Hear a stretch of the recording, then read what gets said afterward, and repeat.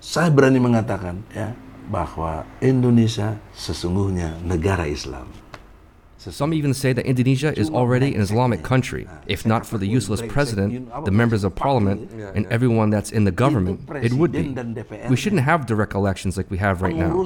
Based on Pancasila, those who are trusted as being the representatives of the people should be the ones that choose the president, not by direct votes.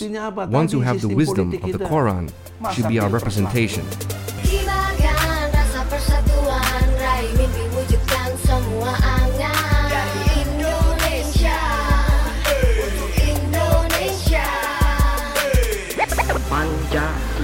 The 5 guiding principles of our national life.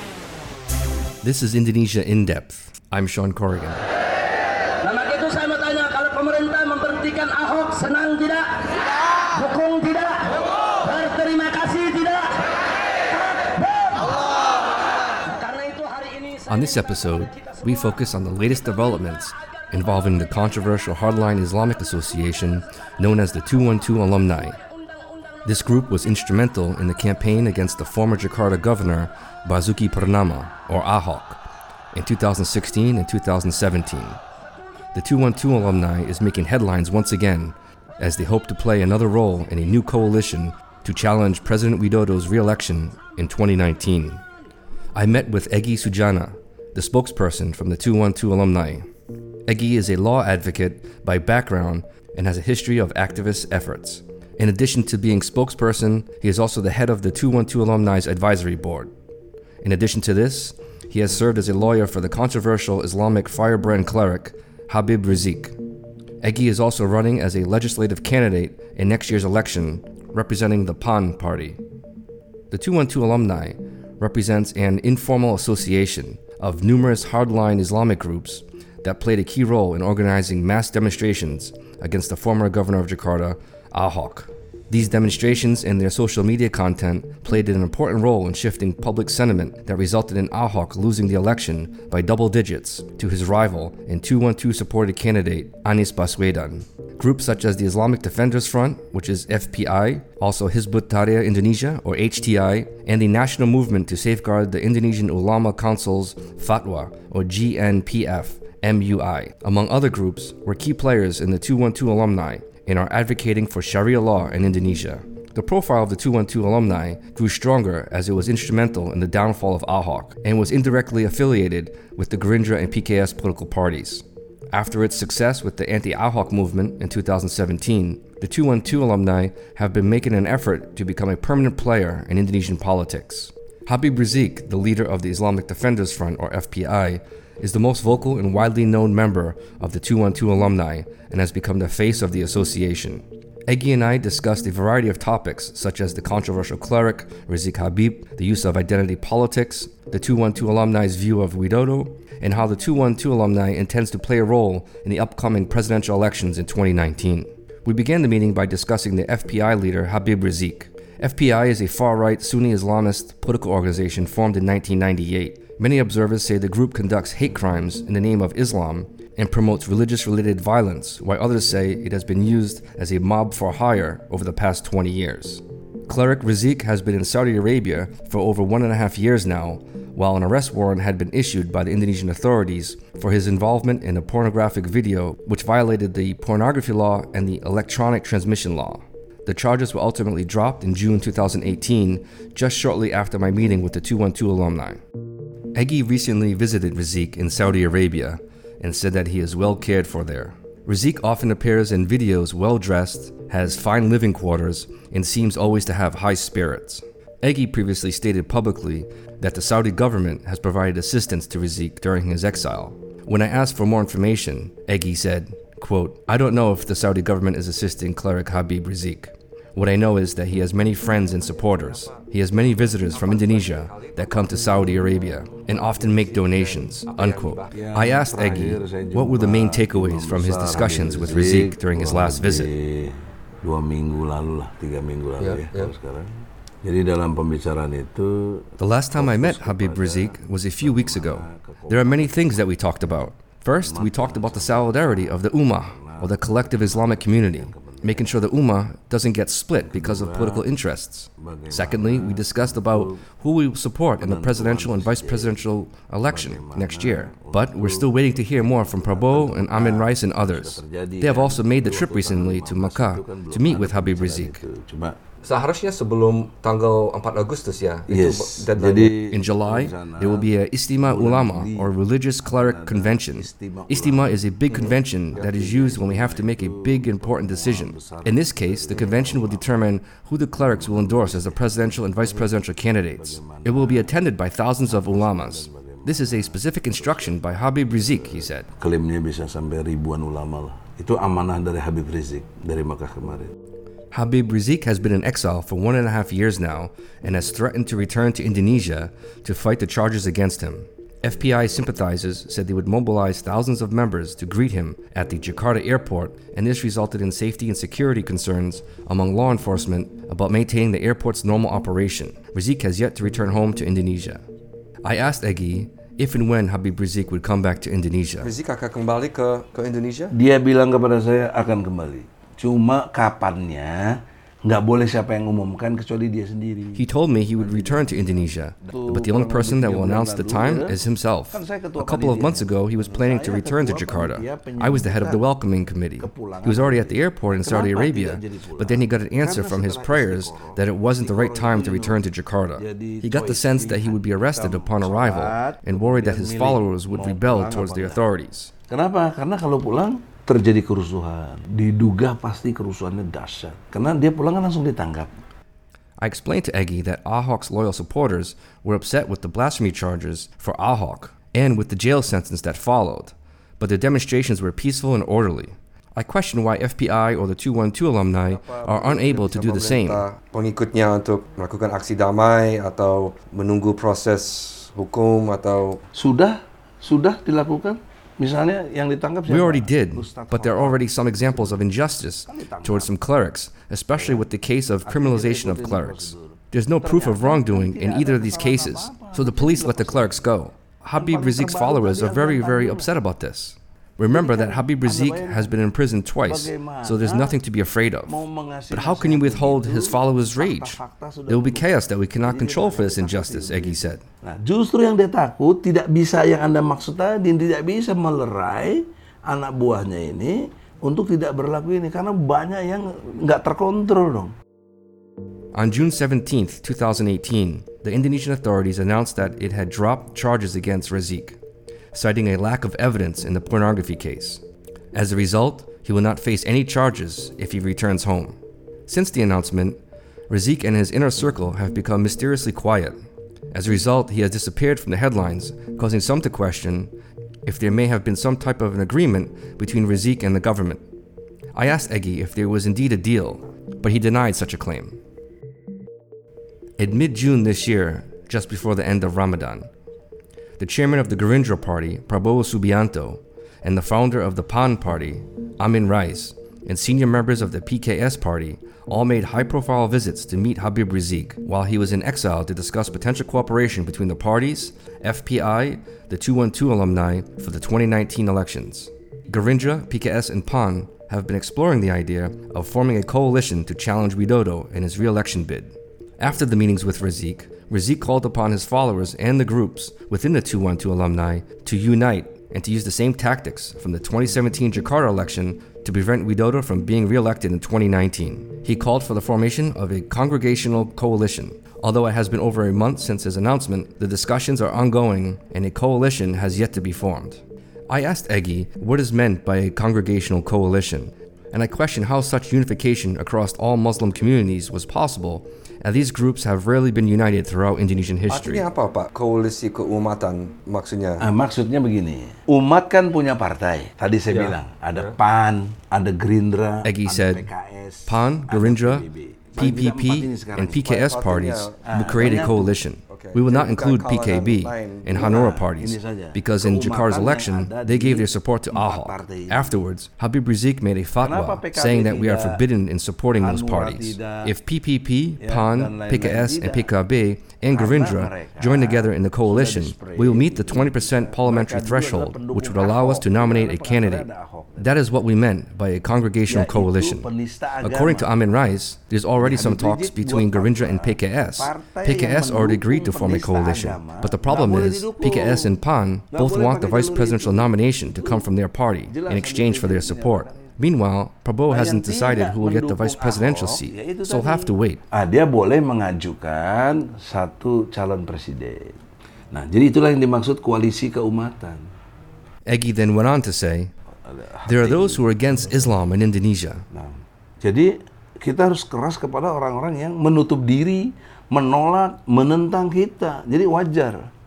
I asked Egy what he meant by this and asked him if he felt that President Widodo and his administration are against Islam. Justru dalam pemerintahan Joko Widodo, dia eksplisit dengan kalimat yang dia bicarakan mengenai pisahkan agama dan politik. Egy responded and said, Jokowi's administration explicitly opposes Islam when he mentions the need to separate religion and politics.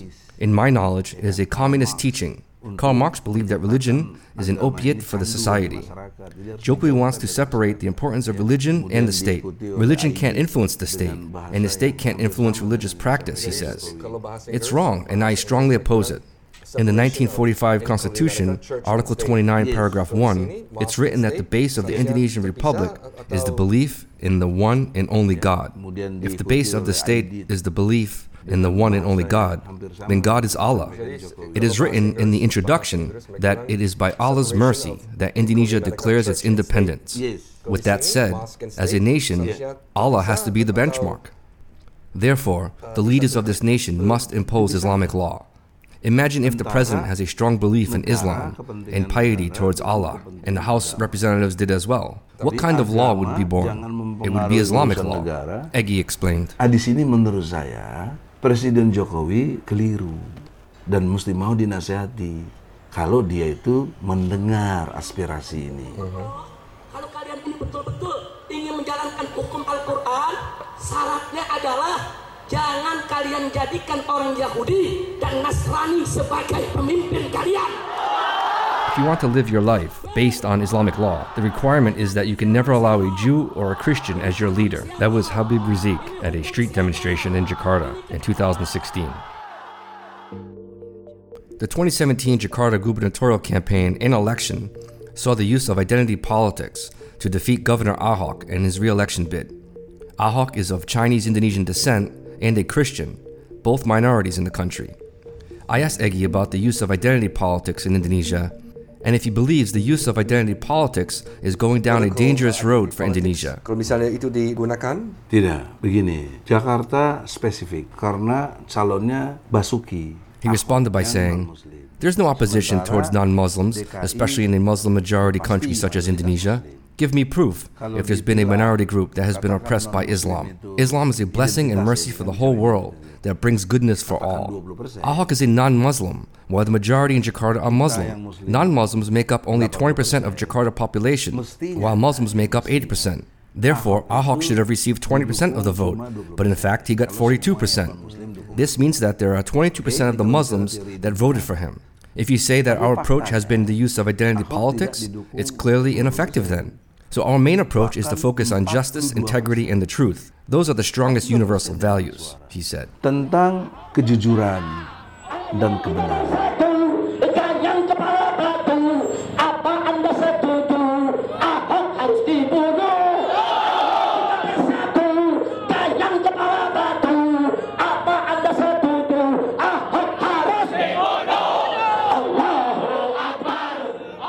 That was Habib Rizik leading a street demonstration saying, let's stay united and destroy the stubborn one.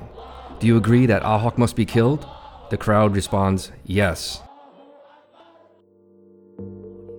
Earlier this year, Habib Rizik sent a message to the 212 alumni senior members, urging them to stay strongly united and advised them to use, quote, copy and paste, unquote, methods in the 2017 Jakarta election for next year's presidential election. Egy was asked if the 212 alumni intends to, in fact, use a copy and paste method for the next year's elections. He made some contradictory statements.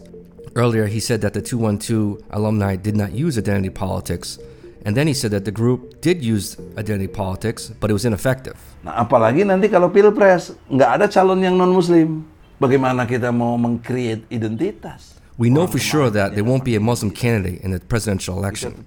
So there's no need to use identity politics. We will talk about justice instead. We want the court to be fair with the Ahok sentence. So don't ask us about identity politics, because we actually lost. Especially when Ahok was backed up by unlimited financial support, backed by the president, the police, and everyone else supported him. Identity politics was a campaign tool. In the presidential election, we will not face a kafir or disbeliever, but a fellow Muslim. Jokowi and Prabowo are both Muslims. We can no longer campaign based on identity politics. There'll be a different strategy for 2019. Ahok still got a large vote among Muslims. Therefore, we are now focusing on new aspects and new methods to use. Tapi tentu beda strategi. Karena strateginya adalah kita nggak menghadapi lagi orang kafir, istilahnya. Maaf ya, supaya jelas. I asked Egy if there was any situation where the 212 alumni would support President Widodo in 2019. Melalui Anda nanti diperdengarkan ke Jokowi kalau bisa itu bahwa kalau dia mau dukungan dari umat Islam, setidaknya dari kita-kita yang PA 212, maka segera nyatakan taubat konstitusi. I was told that the president would have to first ask for repentance before the 212 alumni would ever consider giving support to Widodo. If Jokowi wants to get our support, he has to perform constitutional repentance. He has to confess to all his sins. One of his sins is that he believes that the state should have separation between religion and politics. This is wrong. He would also have to confess why he has handed over our mineral resources to America via Freeport. Freeport-McMoRan is an American mining company that has been mining gold and copper in Indonesia since the 1960s and is the country's largest taxpayer. Saya keluarkan dekret memberlakukan hukum-hukum Islam. The groups that make up 212 alumni are supporters of Sharia law and believe that it is the government and lawmakers that are the ones from preventing Sharia law from being implemented. Some believe that the Constitution was hijacked in 1945 during the Declaration of Independence, and that the majority of the revolutionary Islamic leaders at the time supported the establishment of the Islamic State of Indonesia. Itu rangkaian berfikir yang baik dari imam ini mengenai hukum Islam. There's a great message from Habib Rizik on his chain of thought. He says that Sharia law has already been applied in Indonesia. It's already applied on the individual level, the family level, and in society, is on the state level. We believe that 90% of Islamic principles are already applied in Indonesia. On the individual level, there's no prohibition in performing the prayers, fasting, and other religious rituals. On the family level, there's already a religious court, religious marriage reconciliation, and the inheritance law. When it comes to the economy, Islamic banking system has already been operating. On the state level, Indonesian law also views crimes like stealing deserve punishment. Islamic law also poses the same view. What makes it different is the punishment. In this country, when someone is caught stealing or doing corruption, the punishment is in prison. And in Islam, the person doing such things will have his or her hand cut. Habib Rizik stresses that once we change the system, we can fully be an Islamic country. That's why I'm running for parliament, because the legislative and executive branches are the ones that create law. Oleh karena itu, saya mau masuk di PAN untuk jadi legislatif, karena yang membuat hukum di negeri ini adalah legislatif dan eksekutif tadi, sesuai pasal 5. During the New Order era under President Suharto, Egy was outspoken on the state ideology Pancasila, which is made up of 5 principles: the belief in one God, just and civilized humanity, Indonesian unity, democracy under the wise guidance of representative consultations, and social justice for all peoples in Indonesia. I asked Egy if he and the 212 alumni leaders believe that Pancasila is the most suitable ideology for Indonesia.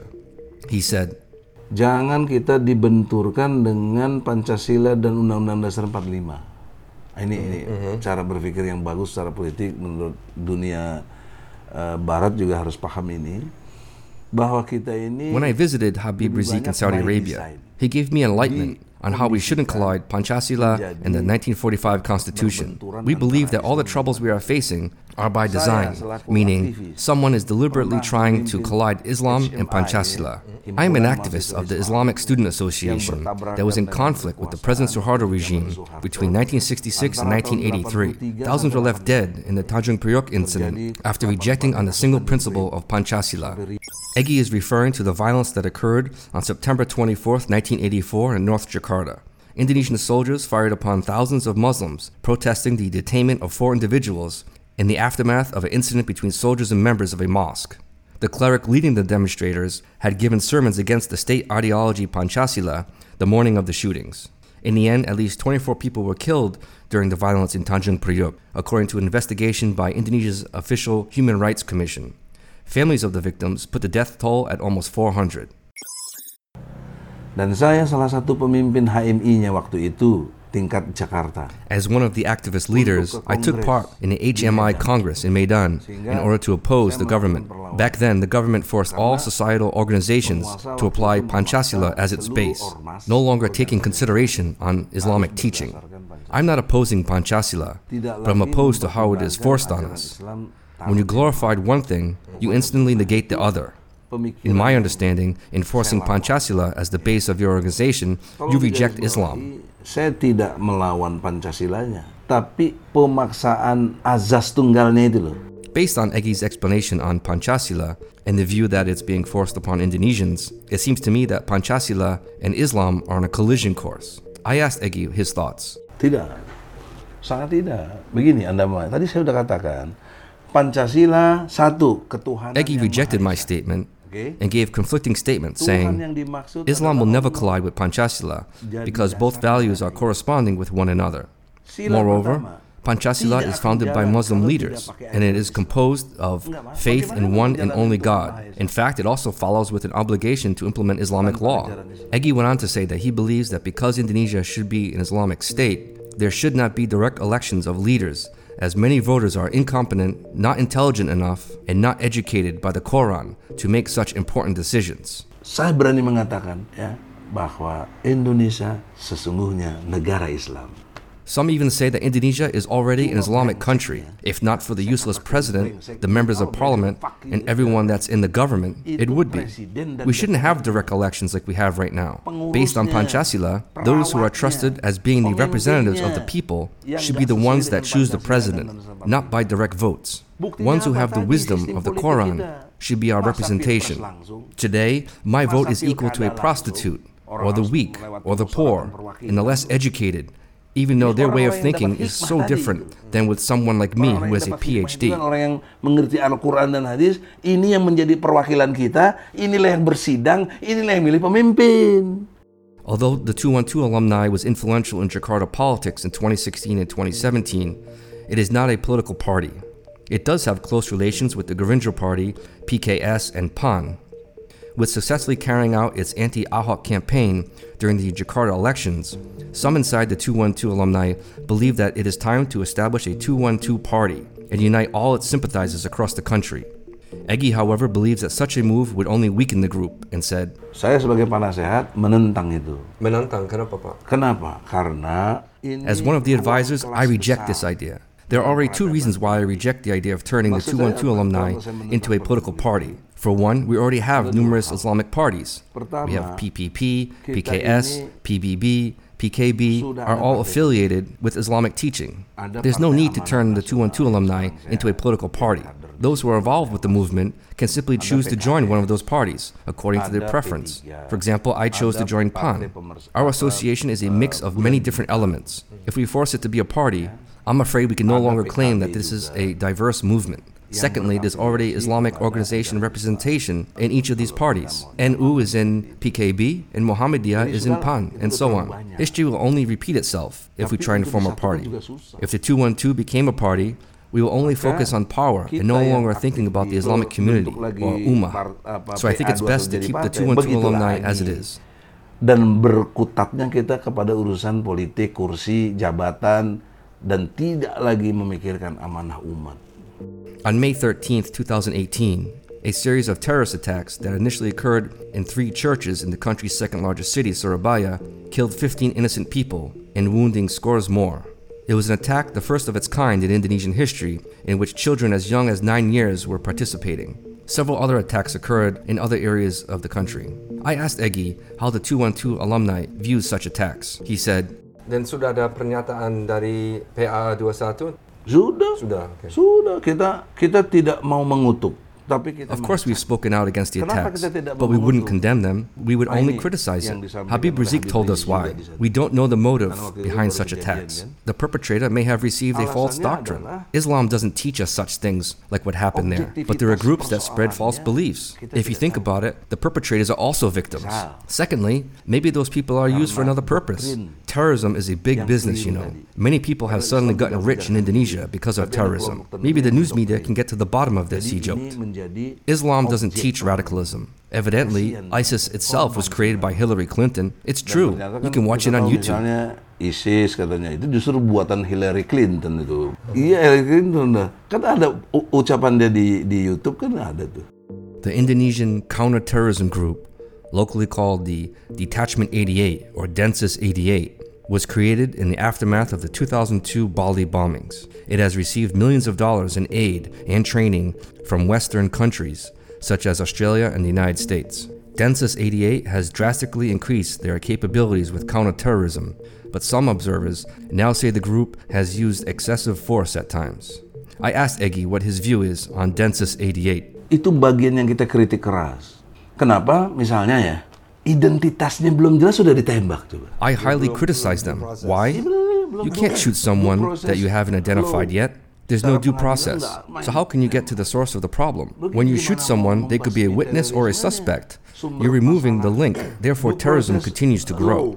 This is terrorism by design, but I don't know who is behind it. Statement saya, terorisme by design. Cuma saya tidak tahu dan tidak punya data siapa yang mendesain. That's all we have for today on this episode. Send your comments to info@indonesiaindepth.com. That's info@indonesiaindepth.com. See you on the next episode. The Indonesia In-Depth podcast is produced by the team at Lexico Indonesia, a political risk advisory located in the heart of Jakarta. You can find Lexico Indonesia at lexicoindonesia.com. I would like to thank you for your coming to my presentation.